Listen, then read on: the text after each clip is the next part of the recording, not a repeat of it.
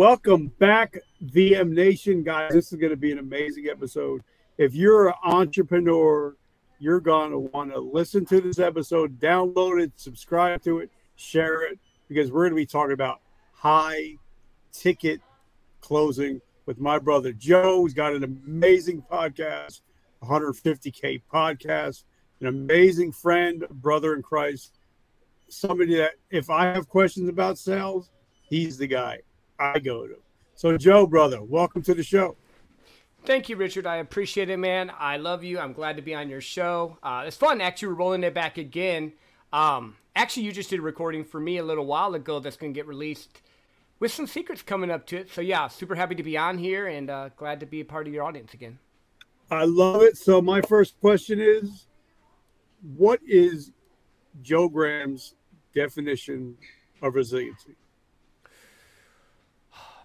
My definition of resiliency is to stand in who I am, with what I'm called to be, what I want to accomplish, and not give up, not quit, not go back to the old me. Resiliency is building that pressure under, force. You're getting that pushback. And being resilient for me is actually learning to actually trust that I do know what I can do, that I can accomplish what I can do, that I'm surrounded by the right people, the right groups, the right network, that I'm surrounded by my family. Because there's parts with resiliency that you need. But for me, it's really, I'm giving you a really long answer, and it should be really simple. To be 100% authentic, to love well, and to stand for what I believe in, no matter what anyone else thinks or does. And I love it. Now you've been on the show before, and guys, if you haven't checked out that episode, you definitely need to check it out because we went deep personally. But this one is going to be very business focused. But Joe, not only are you a top-rated podcast, but you are a multiple award-winning sales person, sales manager, sales teacher, and I love sales. And everybody says, "Well, I don't like salespeople." Well, guys, if you're married, somebody got bought, somebody got sold. Somebody got sold. So everything in life is sales. If you're trying to get your kids to go to bed early, you have to sell them on it. Everything is sales. So break down what sales actually is. Sure. Sales is problem solving. So I think too many times people get this thought in their head that it has to be this quick, witty statement, or it has to you take from someone and they get back from you. But really, sales as its basic form is just problem solving. Richard, you have a problem, you want to get more clients. I help you get more clients. Bill has a need to do more stuff. It's just solving the problem for the customer, and they pay you because you solve their problem. Everyone thinks it's such a bad thing because you watch too many movies, you see too many things where it's like, oh, it's this, oh, it's that, oh, this guy's going to take advantage of me. But at its core, sales is just helping people meet their needs. And if, like Ziglar said, you help enough people meet their needs, you're going to have everything you need. Okay, but now I started my sales out, I guess, in one of the hardest professions was door-to-door sales and selling timeshares. That's the two things that I started out with. And they say that's like the hardest thing to start out with. But for me, I learned how to take a lot of no's, and I learned how to talk to people. Yeah. And like you said, I wasn't selling the timeshare. I was selling the dream. I was selling the vacations. I was selling, like you said, you don't sell the steak, you sell the sizzle. Yep. Right.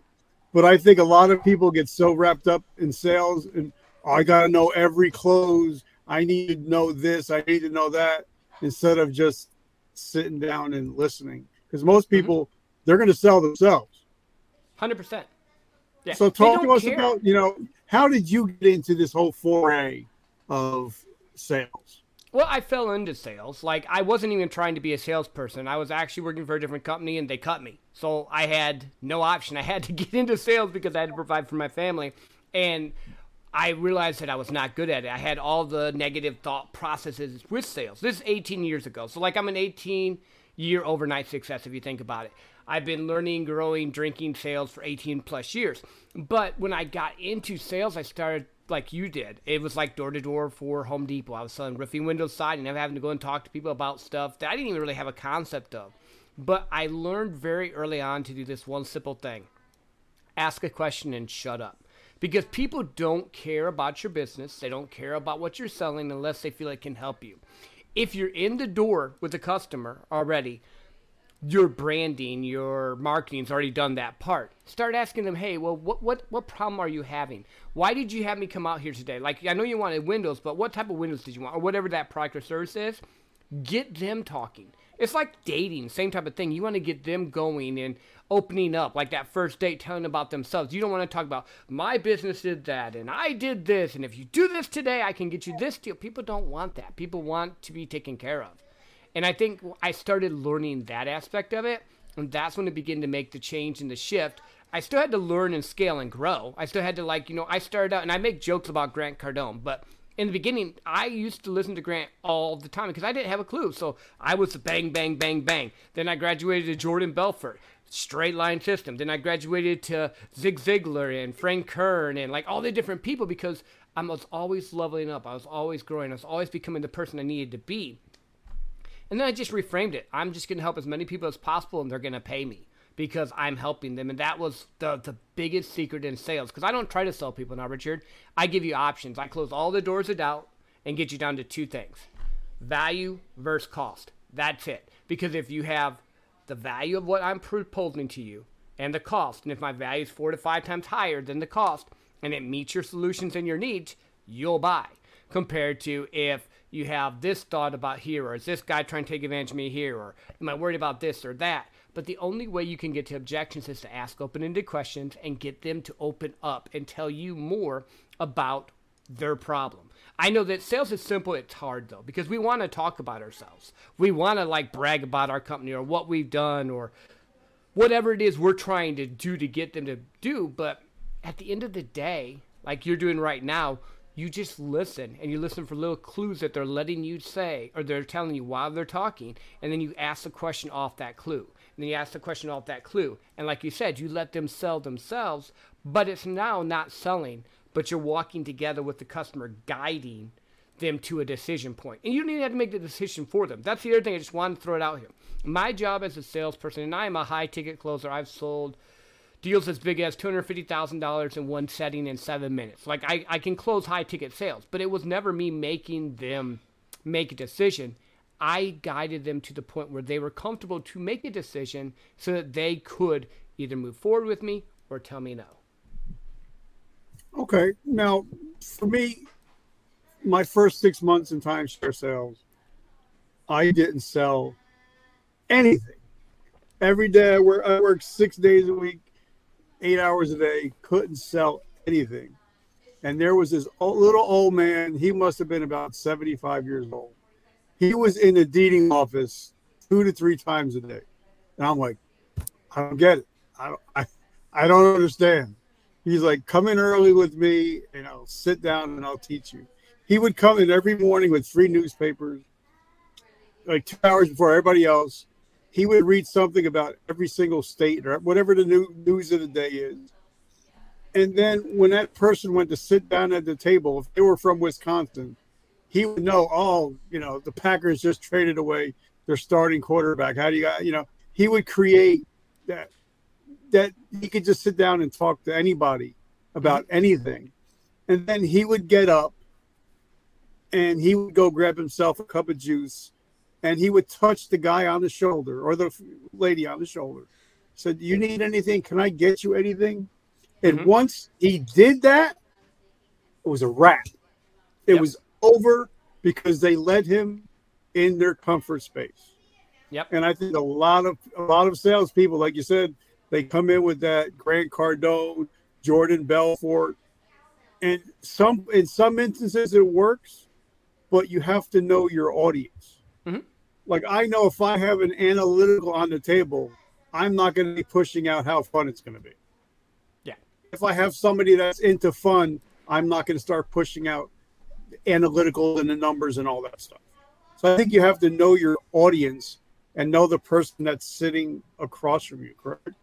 Yeah, well, you do, and you need to know their type. So, like, when I'm dealing with CEOs, CFOs, or like those top level business people, if you think of the DISC system, they're very direct. They don't want all the details. They want to know how's this going to help my company, what's the cost going to be, what's the bottom line. But if I'm talking to like an engineer or an IT professional, they're more into the details, like you said. So now I might even collaborate and bring in a sales engineer so that they can talk together to do what they need to do so they get all the information. So first, know your audience. Second, the thing that older gentleman did that was amazing was he just connected with them on a human level. Our buddy George Bryant, who I know you had on here, love him dearly, coined the phrase relationships beat algorithm. It is the only thing that I have on my car. Like literally I have a sticker on my car, and like I even wear wristband a lot of times just to remind me of that aspect, because what he did was he connected with them on a human level. Once that was done, now we're friends, just talking about how I can help you out instead of it, I'm a sales guy, you have your guards up. He takes it and makes you take your guard and go boop and drop. So if you're watching this by video, I did that, put my hands in front of my face and dropped it. If you're listening on the podcast, go watch the video. You get to see the little animation. But it comes down to, we've been selling over stories for thousands of years. Like, think of it this way, campfires. The old warriors would talk about the battles and stuff. They're selling a story of battle because battles sucked. But they'd be like, oh, and I went and I fought the dragon and I killed this person, or I did this or did that. We've been selling through stories forever. He found a story that would relate to his customer, something that was personal to them, and then that human touch. I've let you touch me now. Now we are connected. That's why a lot of times salespeople would try and shake your hand. We have a deal. They'll try and shake your hand because they know if you agree, that touch is another way of getting agreement. You know, and I totally agree. But now another thing, like right after that, I had a meeting the same day with my sales manager. I said, why am I not selling? My pitch, you said my pitch was perfect. And he's like, because you don't own it. Mm-hmm. And I sat and I'm like, well, what do you mean? He says, because when you get down to the brass tacks, when you get down to the money and you're asking for that credit card and they say, well, I can't really afford it right now. You're saying, you know what? I get it. You know, he said, I want you to buy your own timeshare, which I bought from myself. We still have it. We use it every year we go somewhere. I went on a vacation. I took pictures in Disney. When I came back that week, as soon as somebody says, well, I can't afford it, I said, I mean, if they couldn't afford it, I'm not selling it to you. But if you're spending thousands on vacation, you could be spending it in a 5-star resort. I would just show pictures of me and my family hanging out in Disney. And they're like, okay, well, you believe in it because you own it. Like I went to a car dealership when I bought my car, my Kia. And I sat down with the salesman. And I said, show me your car keys. Mm-hmm. I'm like, what do you? He said, I own a Honda. I was like, go get somebody else. If you don't believe in your Kia, don't ask me to buy it if you don't even own one. Yeah. And I, you know, even like when I was with GNC, I would try a product to see if I liked it. And if I liked it, I know I'm going to sell the shit out of it. Yeah. Because I'm using the product. So talk to us, because I mean, you know, certain things like if you're high ticket sales, you might not be able to buy a Lamborghini now. But if you're, you know, the average salesperson and you're selling cell phones, if you're selling iPhones and you have a Motorola, we're having a problem. Yeah, so talk to us a little bit about that. Well, you had to believe in what you're doing. And what your guy was telling you there with the timeshares was you were thinking with your pocketbook and letting them give you an excuse of, I can't afford it. With the timeshare, they were probably in some really nice area of town, right? Maybe you were in Florida, maybe you were somewhere nice. You know, when you go to a timeshare thing, they're normally somewhere nice. They want to get you to come back there more. That's when you start asking them questions like, well, I get that you maybe can't afford it now, but how did you afford this vacation you have right now? And you start asking them questions and opening them up, and they'll tell you, oh, I did this and I did that. I go, well, wouldn't it make sense then if you just saved up a little bit more? You could come and do this anytime you wanted, and then you just rephrase back to them what they need to do. Same thing though, like with the Kia thing or with anything you're selling. Number one, you have to believe in the product. Once you lose your faith in the product, you're done. I'm going to give you a story. I used to sell oil and gas. The biggest sell I ever did on my own, like one time, was $250,000 in an oil and gas investment in a well. And the guy bought $250,000 in like a 7-minute conversation. I made $25K. Now I've gotten bigger checks combined, but like as a big sale, right? And I was like, man, I made it. I'm doing all this great stuff with oil and gas and all. And then I found out that the wells didn't work, that the wells were not producing what we were supposed to do. So my sales went from being energetic and excited to, yeah, Richard, we do this. Yeah, I can get you some wells. I couldn't do it anymore, you know? So first and foremost, any sales vehicle, any high ticket thing you're selling, 100% you better believe in it. So like when I go and sell my coaching, right, for consulting, and say maybe it's $30,000, right? I believe that what I'm giving them is going to be effective to help them solve their problem, and it's the best that I can give them for that. No one else is going to beat it. If I don't come with that energy, they're going to look at me and go, no, dude, I don't trust it. Same thing when you go and you said, hey, I'm not going to buy a Kia from a guy driving a Honda. That makes no sense. I'm going to buy a Kia from a guy driving a Kia. I drive Toyotas. Why? Because they're valuable to me. They work out well. They're, great. Other people I know wouldn't ever drive a Toyota.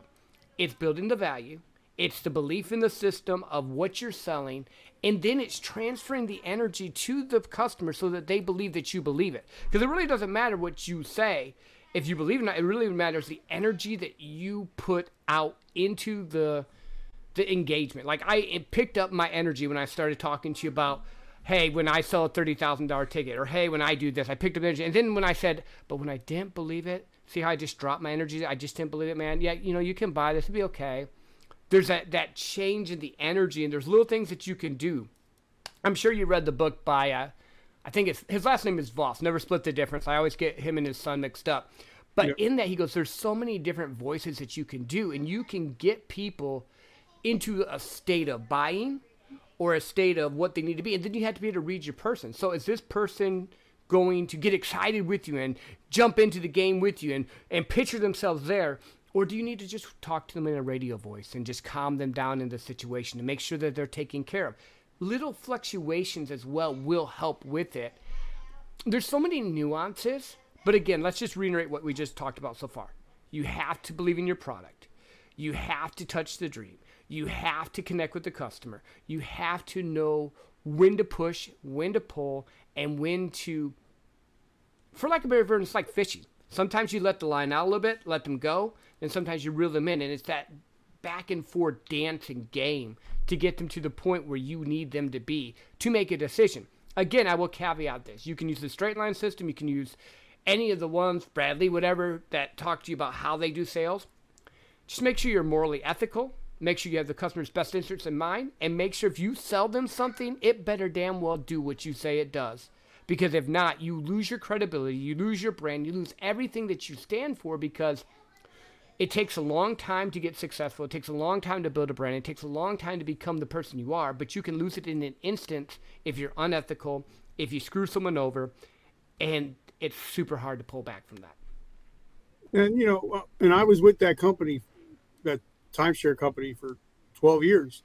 So I would have families come back year after year. And my family, because I would take my family there for vacation, and we'd be hanging out in the pool with these families that bought from me. And then they would see me walking with another family, and they'd be like, you need to listen to this guy. Yeah. He knows what he's talking about. He's not going to take advantage of you, because just last night we were having dinner with them. And we've been in a family for 6 or 8 years now. Yeah. So I think building trust, I think having that trust, like when I was with GNC, if I had a product and I tried it, and if it tasted like ass, but it worked great, I'd be like, bro, it tastes like ass. But if you want the best workout, this is it. And people were like, wait a minute. He told me the negatives before he told me the positive. And I know because of the past relationships, I can trust him. Yeah. Well, that's the key, though, because you don't want to be taken advantage of as a consumer. You don't. And here's the thing. I've always told people this, and I think this is great. So to people like you're selling to your grandma. Now understand, my grandma was a 4'11" Irish woman that had a 6'4" husband that she was in charge. Like, you could say a lot of stuff to my grandma. So I'm not saying that this is like you got to be simple and dainty, but I would never take advantage of my grandma. I would just shoot her straight with the facts, tell her the truth, tell her what I needed to do, and go from there. Did I lose you there for a second, my friend? Nope. Oh, cool. My screen went blank. That's like, oh no, I thought that maybe my system had dropped. Sorry. So we'll go back to grandma. I know we're live. Sorry. We'll go back to grandma. You know, you want to make sure you take care of your customers, your clients, who you are. Tell them the truth. You know what's really great? You don't have to think about it. If you're telling them the truth of what your product does, what your service does, that's great. If, like you said, hey, it tastes like ass, but it works well, now you've just instilled in them, this guy is going to tell me the truth. If I say, hey, you know what, I'm really good at doing this, but I'm not that great at that, this area I could work on, now I'm human, now I'm not selling, now we're working together. So I have the solution for you. Does this work? It meets this, this, and this. Might not meet that. Is this a game changer, or will it kill the deal?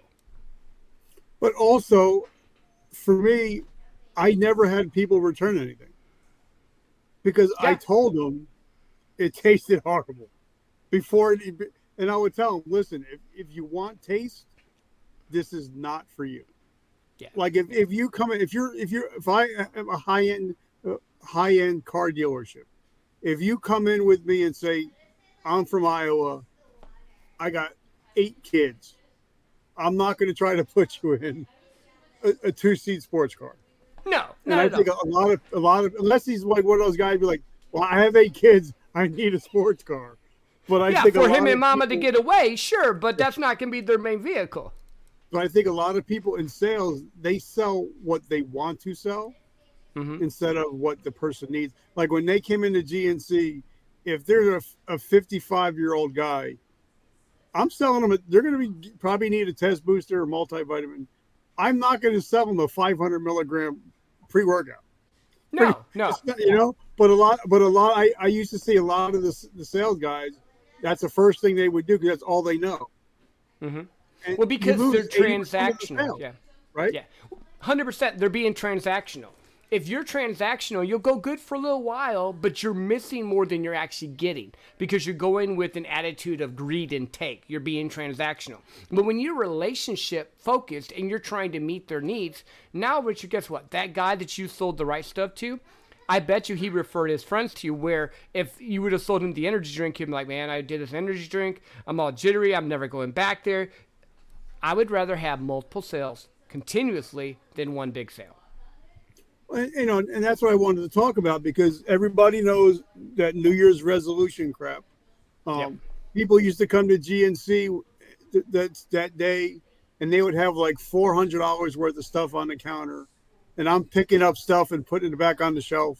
I'm like, you don't need it.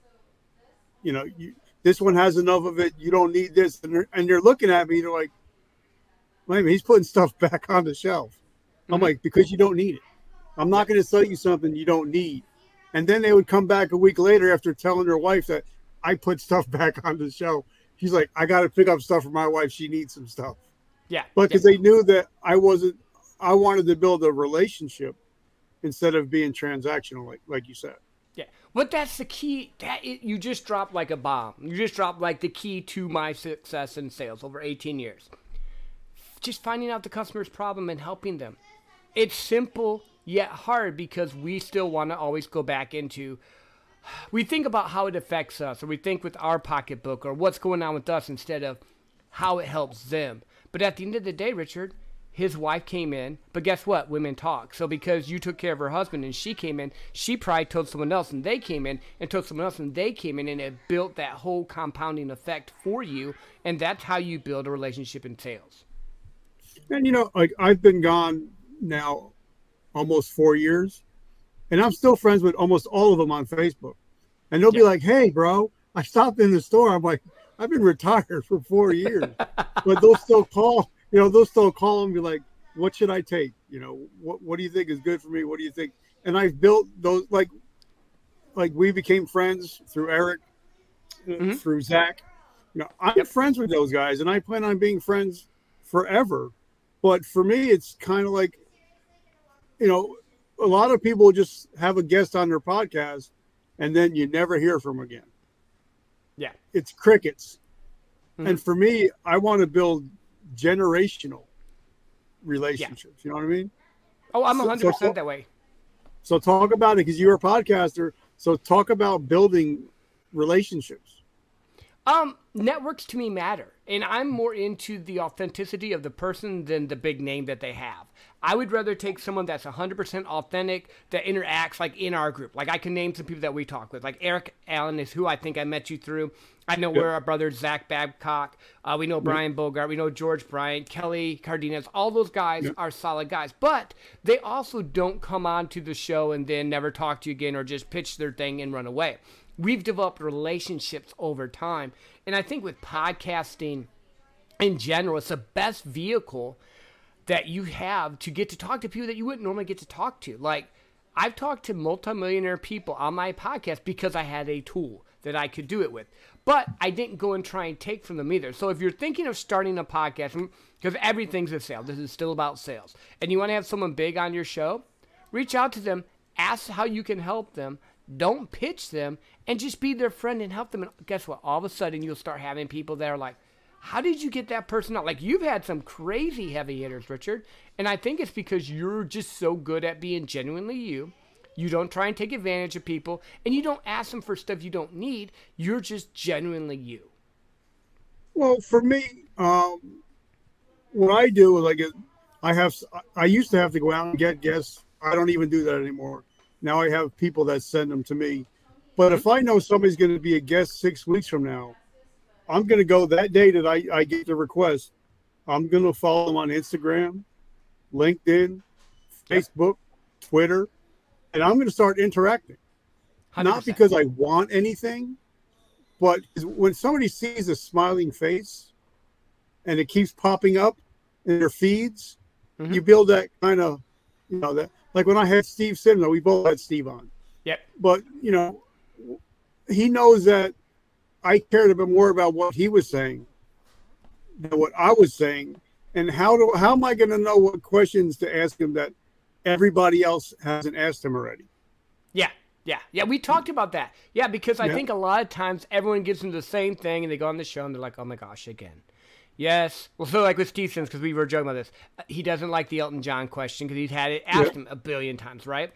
Well, but you finding something that's different makes it better. But then guess what? Your audience gets a better show because guess what? He brings more energy. He's excited. He's talking about something else, not the same thing he's talked about 18 different times because no one wants to talk about the same thing all the same time. I do the same thing with you. I've done that, and I've seen you do it where if I have someone on my show or if I want to connect with someone, I'll go and I'll just engage in their content. I'll go and I'll make comments. I'll go and I'll talk with them. I'll go and reach out maybe in the DM and just say, hey, Richard, you know what? I really liked what you wrote there about your veteran coffee thing. Just want to say thank you. I think that's cool. Again, not going and immediately saying, hey, Richard, will you be on my podcast? Hey, Richard, will you be on my podcast? Now you're just you're like everyone else. But when you can start to connect, like you said, into their world and what they're doing, boom, you had Steve Sims on. Boom, you've had people on that would blow people away. And I think that's a big key that a lot of people, they mess up because they think that it has to be, or they try to do it too quick. They try to rush into it too quick. Just like if you're on a date, you don't go in for the kiss too quick or try to take them home too quick. That's going to end in disaster for you. You have to develop the relationship. You have to talk with them. You have to find out what's about them that they like. But like you said, not something that everyone's asking them, but something unique. Because now you've separated yourself. You're not like the other podcasters. Okay, but first I want to thank our sponsors real quick because I want to dig really deep. And as you guys know, I'm the male Oprah, the G.I. Joe Rogan, so I want to go deep. Guys, as you see down below, as you can see here, I love to eat. I'm a big eater. I come from a big Italian family. And the family down below, Muriel's, they're here in New Jersey. They make the best Italian food. And their mom, she's literally off the boat from Italy. And she makes everything handmade.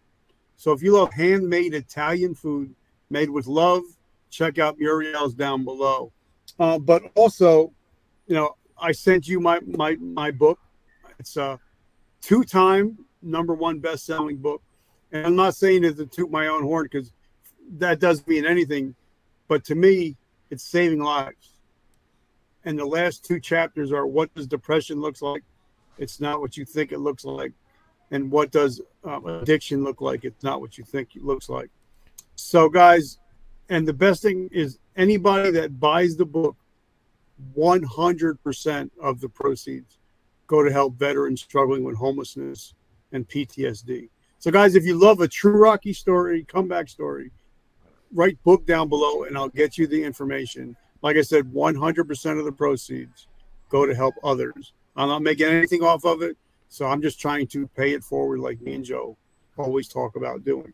So now we just talked about something that I really want to talk about. Anybody can make the sale. It's having the after sale. Mm-hmm.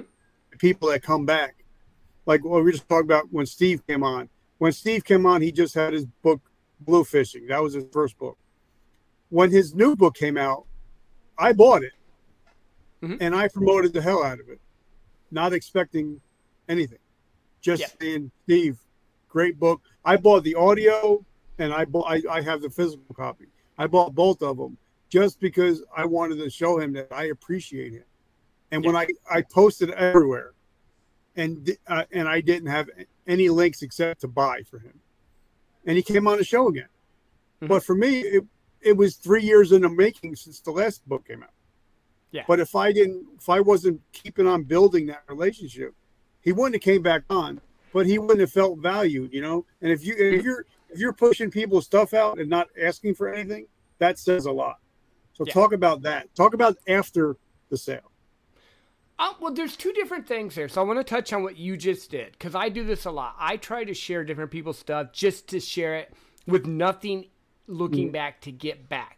That is such a secret key that if you could understand that what you give out comes back to you, maybe not from the person you think, but it comes back to you in waves, it's unreal. Like there's tons of people, I share their stuff all the time, and then all of a sudden I get asked to be on your show again, or I get asked to be on Kelly Cardina's show, or I have this client come in that was referred because they've seen that I had posted this and it gets me new clients. But the intent behind it, what you did there, is massively key. You didn't do it to get, you did it to give. And because of that, God opened up the door. The universe opened up a door for you to receive back because you were willing to give first. On sales after the sale, I call it the sales customer journey. So there's 2 parts to this. If I sell you something, I'm going to make sure I take care of you so that it is fulfilled to what it is you're doing. If it's a car, pretty easy for me to get that to you. If it's my consulting service, I'm going to give you the best consultation I can do. I'm going to walk you through the process and make you happy. But I'm also wanting to be your friend for life because you're going to know more people. So some of the stuff you've been doing is kind of what I do. Like I literally will engage with different people that have been on my show. I've dropped 144 episodes, and I would say probably 80% of them I still interact with on a regular basis, like once or twice a month, because I made a commitment. If I'm bringing you on my show, I like you enough. I want to have a relationship with you, help you become the person you need to be. And I think that's just one of the other key steps that you need to do. You need to engage with their content. You need to be raving fans. Like when Steve's book came out again, you were out there putting it out there with his newest book, and he came back on your show. And he's crazy, got a lot of cool stuff going on out there. So the fact that he just hopped back on, that shows the power of your connection right there, Richard. Okay.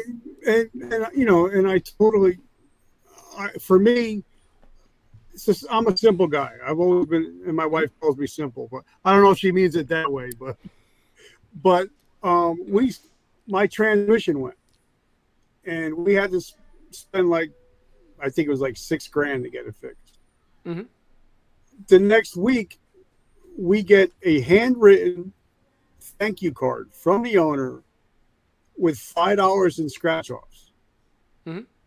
It was like you gave me $1 million. Now, even if I just have to get the windshield wipers, that's where I'm going. Yeah. Because he made me feel like, it's $5, maybe $7 with the card, but it just made me feel so important. And like Steve said, he'll go to, if you're staying at a hotel, he'll just scratch out a thank you card and send it in the mail. Said, here I'm in Myrtle Beach. Wish you were here. Have a great day. And it means so much because who gets handwritten thank you cards anymore? That's huge. Not many people. Like, that is a secret of sometimes simplicity and old school type of stuff works better because, like you said, I can count on my hand this year the number of cards I've gotten, but I guarantee you I remember each and every person that sent me the card because they took the time to write it out. Now, like, if I write you a card, Richard, you may not be able to read it, but you'll see my name at the bottom because I write really bad. But it's the thought and the intent behind it. And I think those simple little things can distinguish you and your brand as you grow as a business, as you grow in sales, as you grow in podcasting, those little things that you do to touch the person that maybe your guest when they come on, maybe you want to like send them a card, or like I know Eric Allen sent me like this wood carving thing, and I am not talented, so anyone who comes on my show, you're not getting a wood carving thing. If you get to go on Eric's show, he sent me like this cool little wood carving thing, and like I remembered it. And sometimes I think it's just people need to feel like they matter more than the transaction that happened. And I think when we can reframe that for our business, that people are more important than the transaction, that's where the magic of sales happens. That's where the magic of relationship building happens. That's where doors opened up. That's why that $5 scratch card hit you so well. Why? Because not everyone else is doing it. Because it was different. It was something out of the ordinary in the normal transactional world that we live in. So here's the key. Write this down. Do stuff out of the ordinary. There's actually even websites you can do that you can go and you can schedule this out. If you know someone's birthday, send them a card. If you know someone likes Rangers tickets, whatever, or whatever team they like, and you can do it, send them some tickets. Do little things that will get them to remember you, because then when they have that need or problem, they'll be like, Richard was kind to me. Richard took the extra little bit to say he cared about me enough to do X, Y, Z. So now when I need something done, I'm going to go to Richard. Or if I know someone needs something done, I'm sending them to Richard because I know Richard's going to take care of my people. Yeah, like I had my friend Dennis Yu on. Used to work, an amazing dude. He used to work for Google and all that. He came on my show, and a week later, I get a box in the mail. There's socks with my ugly face on them. And I'm Nice. just like, how the hell? But now every time I go in my drawer, I'm thinking about Dennis. So if I know anybody that's looking to promote their business for $1 a day, I'm sending them to Dennis. And it's been like 5 years now. Yeah. Just because he took that extra, that extra step. Or even a lot of people don't even realize, if Joe's having, like I know I seen something a couple weeks ago, you have 4 puppies that came into the house. Yep. I'll just message you and I'll be like, how are the puppies doing today? Mm-hmm. I mean, it may only take 30 seconds. I mean, I generally care, but it just shows people, hey, he's going above and beyond. Like when I get up in the morning, first thing I do on Facebook is I look to see whose birthday it is. Mm-hmm. I'm going to send him a direct message, even just saying, hey, bro, happy birthday. Just thinking about you. Don't want anything. I just want to let you know that your birthday didn't go unnoticed. Now, notice I didn't do it on their main profile. Yeah. Because a lot of people will do it just so their name gets seen. Mm-hmm. I want it to be personalized. But intentional. But, yeah, like we talked about on your show, my 2 words for this year are intention and attention. But a lot of people don't realize that as soon as you message somebody, usually on Facebook, you automatically kick right to the top of their algorithm. Oh, I didn't know that. Yeah, automatically. As soon as you direct message them, you kick right up. And that's why if you direct message somebody, you're going to see all their stuff directly. That makes sense. Even if you don't, like I got 8,000 followers. So a lot of times I'll have like 200 people with the birthdays, and I'll go in and say, hey, how was your birthday? Did you check out the Giants game? Because I know you're a big Giants fan. And all of a sudden, I'm seeing people pop up in my feed that I haven't seen because I'm actually using the relationship I'm building to get the algorithm moving again. I love that. But also relationships beat algorithms. So why not use both? Yeah, 100%. Right. 100%. So how do you? Okay, if I'm a new guy and you're doing the sales training for your office, like I always used to have new people, they'd come up, and because I would be the trainer, and if I'd be like, all right, guys, just break out your pen and your paper. If you don't have a pen or a piece of paper, you're not prepared. Nope. So talk to me about, I'm a new guy. Joe is coming to teach me about sales. Tell me the process of learning about sales. Sure. I would start out really simply being like, hey, we're going to meet. I'm going to walk you through what I do for this process. So like if it's like selling fiber, right? We have a set system in the program we're going to do. So Richard, grab a paper, grab a pen. So let's sit down and I'm going to break down my day because I think showing you how I do something is going to be better than me just telling you some stuff. You're going to learn product knowledge and all this stuff, but this is the secret sauce. You need to schedule your day so that you are the most effective at the times you need to be making phone calls, times you need to be doing emails, times you need to be doing the different things of the day to get you to the thing that you need to be successful. So grab your paper and pen, and then I will give them, first and foremost, my schedule for the day, what I do. After that, I will give them some more of the details, and then I will start setting them with people that actually can do the process. Okay, you're going to sit with Chris today. Then tomorrow you're going to sit with Tim. Then the next day you're going to sit with Mary. At the end of the week, we're going to summarize, and you're going to tell me the key points that they said because I want you to listen to them because they've all been successful in this role, and I'm going to let them start to listen to that process. That's what I would do in my work environment with the day job. If I'm coming in and building a team, I have a whole process, and it just really depends on what they need and what I'm there to teach. Okay, but for sales, because a lot of people, they don't want to get involved in the minutia of sales. They just want to sell, but they don't realize, like you said, everything is a process. Even like when I took Zach Babcock's course, when I took Eric Allen's course, when I took John Lee Dealwiss's course, everything has a process. And the people that are the most successful have a process, or they have a schedule. Like for me, even though I messed up the schedule, I was an hour early today, so I apologize for that. But for me, I didn't become successful until I started living by my schedule. Mm-hmm. Yep. And if it wasn't for Calendly, I'd be in deep doo-doo. But for me, I live by a schedule. But like we talk on your show, the 150K podcast, that my two words for this year are intention and attention. And I see with you, there's a lot of people that are in business, but every single post is about business. Where I see Joe's post, Joe's walking, Joe's with his wife taking pictures, celebrating an anniversary, or they're on a vacation somewhere. So it's not all business, because once it's all business, people do this. Swipe. Yep. Swipe. So talk about that, it not being all business all the time, because nobody wants to see that. Honestly. Yeah. Well, it's life by design. It's building a life that you want to love and be involved in. And I think too many times people get caught up in the business and they'll be like, I'm working for my family. I'm doing this for that. Well, if you're not doing anything fun and cool with your family, you're not working for them. You're working for yourself, and just own it.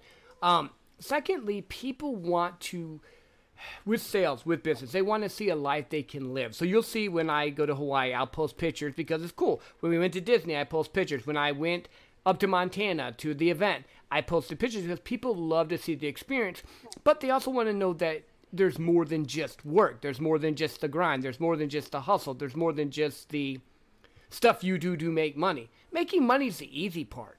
The hard part is being consistent in doing everything else that you need to get done. The hard part is realizing that there's going to be times that you have to take a step back. Like I think, and I was on another friend of ours show. I don't know if you know Doug. If not, I'll introduce you to him. But we were talking about like when my son wanted to play baseball, I slowed down my sales career. This is before the podcast. And I became the assistant baseball coach. I don't play baseball, but it was more important to me to build a life by design that he would remember, because he's never going to remember me grinding it out. He's not going to remember me working long hours. He's not going to remember me doing podcasts, maybe if he listened to it or something, but he remembered the fact that for 2 years when he was 11 and 12, he's 18 now, that I was the dugout coach. I was the first base coach. I sucked at baseball. He would laugh at me because he could throw a baseball better than me. But life by design, I did stuff with him. Same thing with my wife. We do date nights. We do different things. We're going to Hawaii to do a half marathon because that was on her list of something she wanted to do. And I'm like, heck, I get to go to Hawaii? Cool. If you're not going and getting to do fun, crazy, cool things and sharing that part of it, what's the point of grinding it out and building a business and having a bunch of money for no reason? And, and that was something I wanted to hit on. We talked about before we came on the show. I'm a big vision board guy. I don't use a big vision board. I actually use my cell phone. It actually has on my screen, my lock screen, it has the things that I want. And one of the things I wanted to take my family to the Bahamas, Nassau, to go to Atlantis. My wife informs me that she booked a cruise for next summer. We're going to the Bahamas. We're going to Nassau. Nice. She's like, well, because it's a little bit expensive to go to Atlantis. I think it's like $250 a person. I'm like, okay, but that was on my dream board for the last 5 years. So I'm going to make that happen. When we go, that's where we're going. But I think if you don't have a vision board, then how are you going to know where you're going? Like I know, and I talked about this on a podcast about an hour and a half ago, that I don't own anything. God owns everything. Yep. I'm just here to rent it. I'm here to play, but I want to play with cool stuff. Yeah, so I have 100%. I have a dream of, and I know it's going to come to fruition. I know the beach house that I want. I know the car that I want to drive when I pull up in my pontoon boat, and I see it, and I pray about it, and I meditate on it, and I got pictures of it, and it's going to come to fruition. So talk to us about having a vision and having a vision board. Yeah. It's been a process for me. 100% been a process for me. And if you can hear the puppies again, sorry, I hear them barking. With me in the beginning, it was like I had to get to the point where I realized that I was worthy to do it. I think a lot of times people get so caught up in Richard can do it because Richard's done all these things, or Tim can do it because Tim's done all these things, but not me. And then you have to start to reiterate, I am worthy to first do it. So first, we talked a little bit before, meditation, prayer, walking, building yourself up, leveling up, doing all those things first. And then I started writing out what I wanted. And then it started happening. I was like, holy crap. When I first went to Disney and took the kids to Disney, that was just a huge thing for me. I was not at the spot where I am now. I had never been to Disney. Like, we hadn't done any really cool trips, and all of a sudden we were able to take them on the trip to Disney. So I started writing, okay, I want a cabin in Montana and a condo in Hawaii. That's my wife and my vision board. I like the mountains. She likes the ocean. Notice we're going to Hawaii again. So she gets what she wants first, which is fine. I'm good with that. But I think writing it out and programming your subconscious and doing things that will help you get to the point to where you begin to believe it. So like on my computer at work, I literally have a picture of the Hyatt, the Grand Hyatt at Poipu, which is where we're going to stay when we go to Hawaii for the half marathon. When I won the sales thing, I put a picture of the El Palms in Palm Beach from the trip I won last year with my thing. When I want to do something, putting it in front of you, getting it inside of you, seeing it, experiencing it, and doing it, builds your subconscious to believe that it's really possible and that you can do it. And I think the problem is that we get so caught up in our head that that's good for Richard or someone else, but not good for us. When in reality, if you put the time, the effort, and do the things you need to do, you can do crazy cool things. I'm a country boy from Michigan. I went from food stamps to making over $200,000 a year. Not because I'm super special, but I kept working. I kept leveling up. I kept connecting. I kept networking. I believed in myself enough to get around people that when I couldn't believe in myself, they said, no, Joe, You can do this. No, Joe, you do have greatness inside of you. No, Joe, this is a gift you have to give to the world. Yes, you can make over $100,000. Yes, you can make over $200,000. Yes, you can go on these trips and ride first class and do things that would blow anyone in your family away. Why? Because you put the time, the effort, and you programmed your mind to understand that it is a possibility. But then once you get that possibility, you hit that level to where you don't go back. So now my dreams are bigger. Before it was, I want to go to Hawaii. Well, we're going to Hawaii again. Now it's, I want a condo on the beach in Pauipu so that I can get up and look at dolphins in the morning. Then I want a cabin in Montana where I can get up in the summer because it's stupid hot here. It's like 100 degrees and look at the mountains and just enjoy life. And, you know, and that's something that I totally agree upon. But we also know, and I think it might be Jim Rohn who said it. It's been said many times by many people. You are the average of the 5 people that are you around the most. So Yep. for me, like I had a big talking about somebody in our lives, in our personal lives. They always want to be the smartest person in the room. Mm-hmm. I want to be the opposite. 100%. I want to be the dumbest guy in the room, so I can learn everything from everybody. And if you're hanging around with people that they're not going on nice vacations, they're not treating their kids and their wives nice, they're not doing these things, well, that's who you're going to become. So talk 100%. about upgrading your circle. I look to upgrade my circle every year now. So, like, I try to get into rooms. So they say here, and maybe it's just the overachiever in my head. So they say you're the sum of the 5 people you hang out with the most. I try to hang out with people that, like, 10, 20, 30, 40, 50 different people I can bring into my world that are higher or not higher in, like, they're way higher than me, but they're farther along in the process. They're going to stretch me. They're not going to put up with my shit. They're not going to allow me to pull back or be lazy or not do the things I need to do. But you also mentioned something that I think is a huge caveat.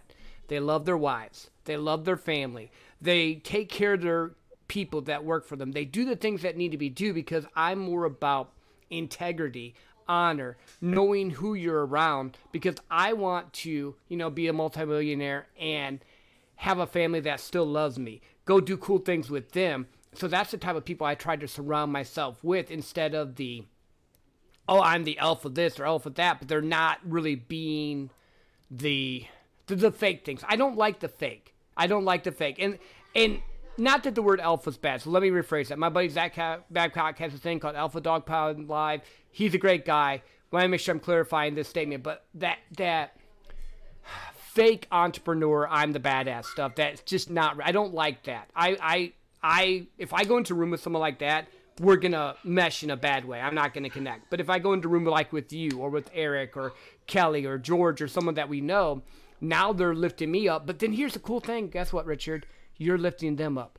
I don't think God puts you in rooms that you're not supposed to be in. So if you're in the room and you're at the table, learn that you're supposed to be at that table and you're bringing just as much value as they are. Now, maybe they've gone a little bit farther along. Maybe they've done more things. But you're there for a reason. Like, I'm just looking back through, like, if I looked at my phone and just was thinking about who I have access to, old me would have been blown away. But now I'm new me. It's like, no, it's cool.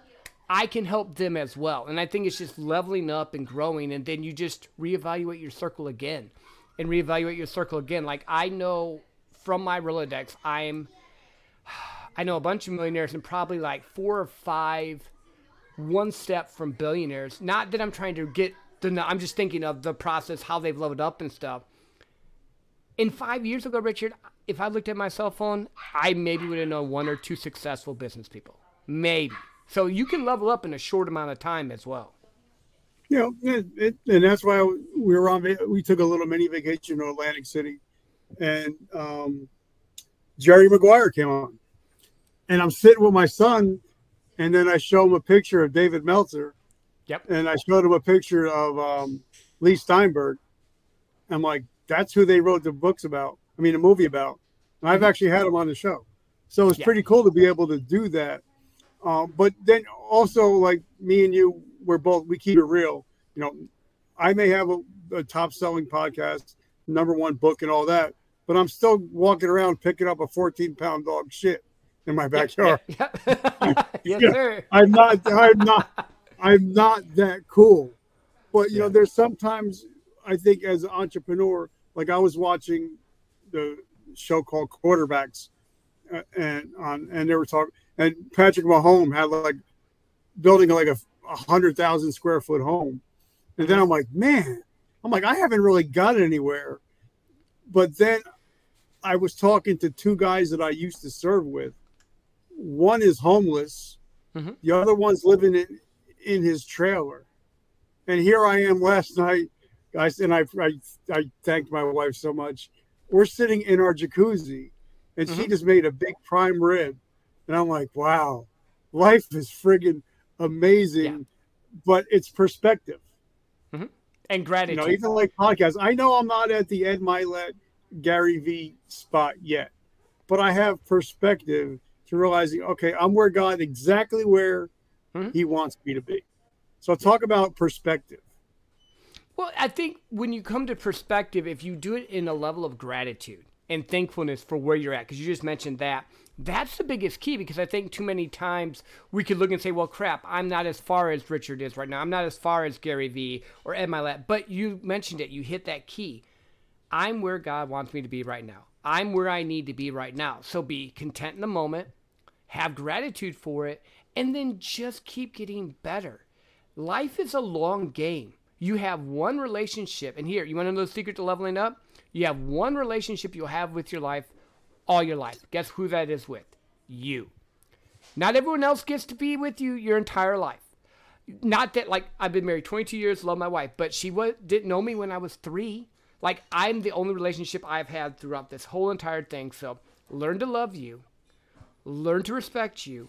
Find out what sets your heart on fire. Find out what you need to be fulfilled. Go share your message to the world. Go help as many people as possible. And the sky's the limit. And then just have an attitude of gratitude. Like you said Patrick Mahomes in the 100,000 square foot house. I'm sitting there going, I would not want to clean a 100,000 square foot house. If I had enough money to have that, no, thank you. I don't want that. But he likes it. That's great. Don't care. That's his thing. I think it comes down to perspective. What are you called to do? Who are you called to help? What do you want to accomplish? And get 1% better every day.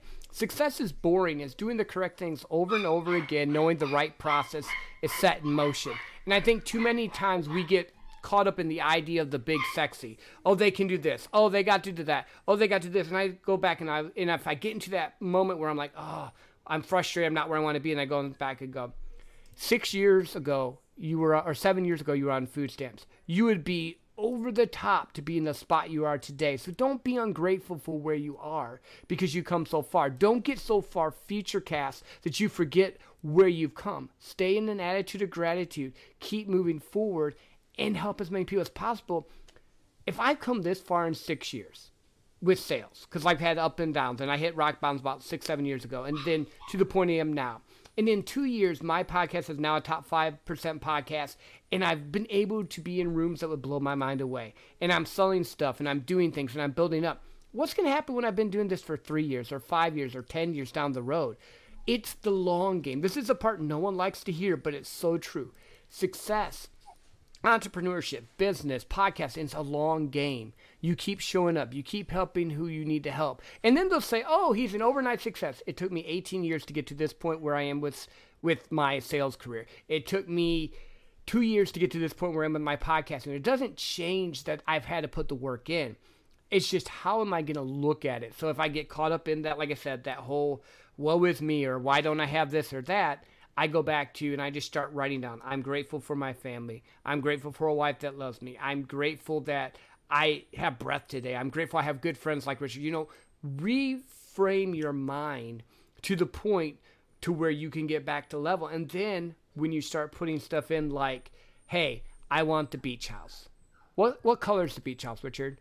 What do you want? Then start detailing it even more, and that's going to hit it in your mind even more and set it more there. Like my cabin in Montana. I'm not really caring. This is going to sound funny. My wife probably has her house picked out well. My cabin in Montana, I'm more worried about the outside looking and having the right fire pit because that's what jumps out at me. It's finding that thing. And I know I went on a little bit of a rant there, but I think gratitude is the biggest key. And, and exactly, I mean, like, I just wanted to, you probably won't even be able to see this, because it's a stupid thing, but that's been on my phone for 5 years. That's Atlantis. Yeah, that's been on my phone. Yep. But I see it every day. So now I know what it looks like. Mm-hmm. I know what it's going to feel like. So, somebody asked me yesterday, what is my definition of success? I said, the times when I feel the most successful in my life is when I'm walking with my wife and she grabs my hand. Yeah. And I can walk hand in hand with my wife. Even though I've known her for the last 40 years, that makes me feel the most successful. It's just being a husband and a father. Everything else is just gravy.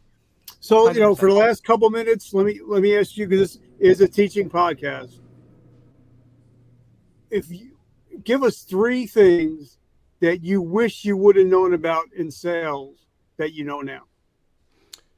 Ooh, relationship first would be the thing. Because in the beginning, like any salesperson, I was talking product, I was talking business, I was trying to do all the gimmicks and the tricks. So having a relationship first, process. Second, I wish I would have learned to listen first instead of pitch. Because I pitched for years because I thought that's what I was supposed to do. But if I would have just sat back and listened to what the customer was saying, I could have sold them. And then 3, believing that I was good enough to do it. Because I think a lot of salespeople and entrepreneurs I think they've dealt with trauma, they dealt with stuff in their past, and so we're really good at connecting with people and all, but we still have to deal with our head of, am I worthy enough to do this? Am I at the level that I should be able to do this type of thing? Can I be in the room with those people? So I want to reiterate, if you're invited to a table, you're supposed to be there. If they don't invite you to the table, kick the door down and build your own table, and just begin to trust yourself again. So to recap that real quick, I wish I would have listened more. I wish I would have had more of a relationship focus to begin with sales. And I wish I would have believed in myself now more than I did. Like how I believe in myself now, I wish I would have done that instead of in the beginning not believing and having to, go through that whole process. I'd like to give a shout out to one of my number one fans, Doc. I just want to say thank you, Doc. She's totally amazing. And I just want to say thank you for hanging out with us today, and we appreciate everything that you do. Yeah, thank you. I think that's cool. Yeah. So I just want to say thank you to her. All right, so we know as we are on your show, I don't know if we talked about it yet, but there's a big pivot coming. Mm-hmm. It's big pivot coming, and I've seen it on Threads. So you got to give me the DL, brother. What's going on? I'm just shifting what I'm doing. So I've had the 150K podcast for the past 2 years. That was helping sales professionals, business owners break that 6-figure barrier, right? It's been the podcast, been my brand. I'm shifting to being more helping business owners set up sales teams and do that type of thing, and shifting more to becoming really who I'm supposed to be, because I'm all about life by design and helping people build a life that they love and helping people not just chase their dreams, but achieve their dreams. So sales is one of the tool belts. Mindset's one of the tool belts. So I'm going to rebrand what I'm doing. Like, I'm not getting rid of the episodes. You can listen to 150K podcast now. You can, from start to finish, break 100K. And it's not just money on the podcast. We talk about life, spirituality, growth, mindset, connection, network. We talk about all of it. But right now, it's like, you have a shift and it's time to just level up and change. And that's kind of the shift that I'm starting to go into. Have I locked down the new name of the show yet? No. But it's going to be more about helping you become the person you want to be and just building life from there. Maybe life by design is not the right word. Maybe it's a life that you love. Or like I have this joke. I think I want to build a life to where every day I live is a bucket day life, meaning that I don't have to have a bucket list because my life is so fun and built that I can live that life every day. But you've said it, and you've said life by design 7 times already. Yeah. So I think it's there. Yeah. I really think I think you hit on it right there. So how do we find your podcast? How do we find your coaching? I know you're big on, now you're on Threads. You're big on every every place you could find. So how do we find you? What's the best way to get in touch with you? Sure. So, on any social media, for Instagram, Threads, it's Joe Graham Real because Joe Graham was taken, even though he has 8 people. I can't get that one, so I put Joe Graham Real. That's me. On like Facebook, it's Joseph Graham, or Joe Graham, sorry. On LinkedIn, it's Joseph Graham, and then the podcast is 150K Podcast. It's on iTunes, iHeartRadio, Apple, you name it, Spotify. It's on all of them. You can find me there. Or if you want to email me at the 150K podcast at yahoo.com, you can do that as well. That's the easiest way to find me. On Facebook, anywhere pretty much it's me. So if you DM any of those, you're going to get me. I don't have a VA. So how often do you drop an episode? Right now, once a week, every Tuesday at 1 a.m. And then I drop some surprise solo episodes periodically, or I'll reshare shows. Like I'll probably reshare this if you let me on my show just to get your audience some more, or get you some more people to listen. That's kind of what I do. But every Tuesday at 1 a.m. Central Time it drops. And then I do some special episodes on Thursdays at 1 a.m. But they're kind of like gems, like maybe once or twice a month. All right. So for the people that are podcasters out there, why 1 a.m.? Because it does a couple things. Tuesday, everyone drops their podcast at 1, or drops their podcast on Monday. A lot of people do Mondays, Fridays, Monday, Friday. So if you drop it at 1 a.m. on Tuesday, it goes to the top of the list for the new day when people go to log into Apple or into Spotify or stuff. It's just a algorithm twist. This is what a friend of mine on the Doc podcast told me. So I'm just going off of what he said. And since I've done it, I've seen downloads go up a little bit more. Plus, I'm not fighting with all the big boys on Monday dropping theirs. Because I had switched it to Tuesday morning at 8 a.m. after talking to Tony Watley. I think you know him too. He said, hey, I dropped mine on, great dude. I dropped mine on Tuesdays because not as many people do it there. And then my other friend said, hey, try it at 1 a.m. instead of 8 a.m. And I did, and I saw a surge. So I'm like, I'm going to do it at 1 a.m. So you guys can do 1:02 a.m. because I dropped mine at 1. I'm just teasing. I love it, brother. And I'm so grateful for you. And thank you for your friendship all these years. And I can't wait to get together and hang out and spend a weekend. If you ever come to Jersey, got to go out for some great Italian food. So I just want to say thank you for everything. You got a beautiful wife. You got a beautiful family. Now, 7 dogs? So yeah. Your life is full. It is. And I'm super grateful for you, Richard. Like, you are one of my favorite people.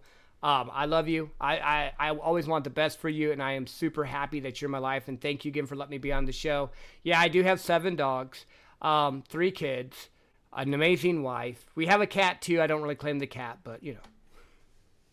I get it. All right, guys, so make sure you check Joe out everywhere. I don't miss an episode of 150K Podcast.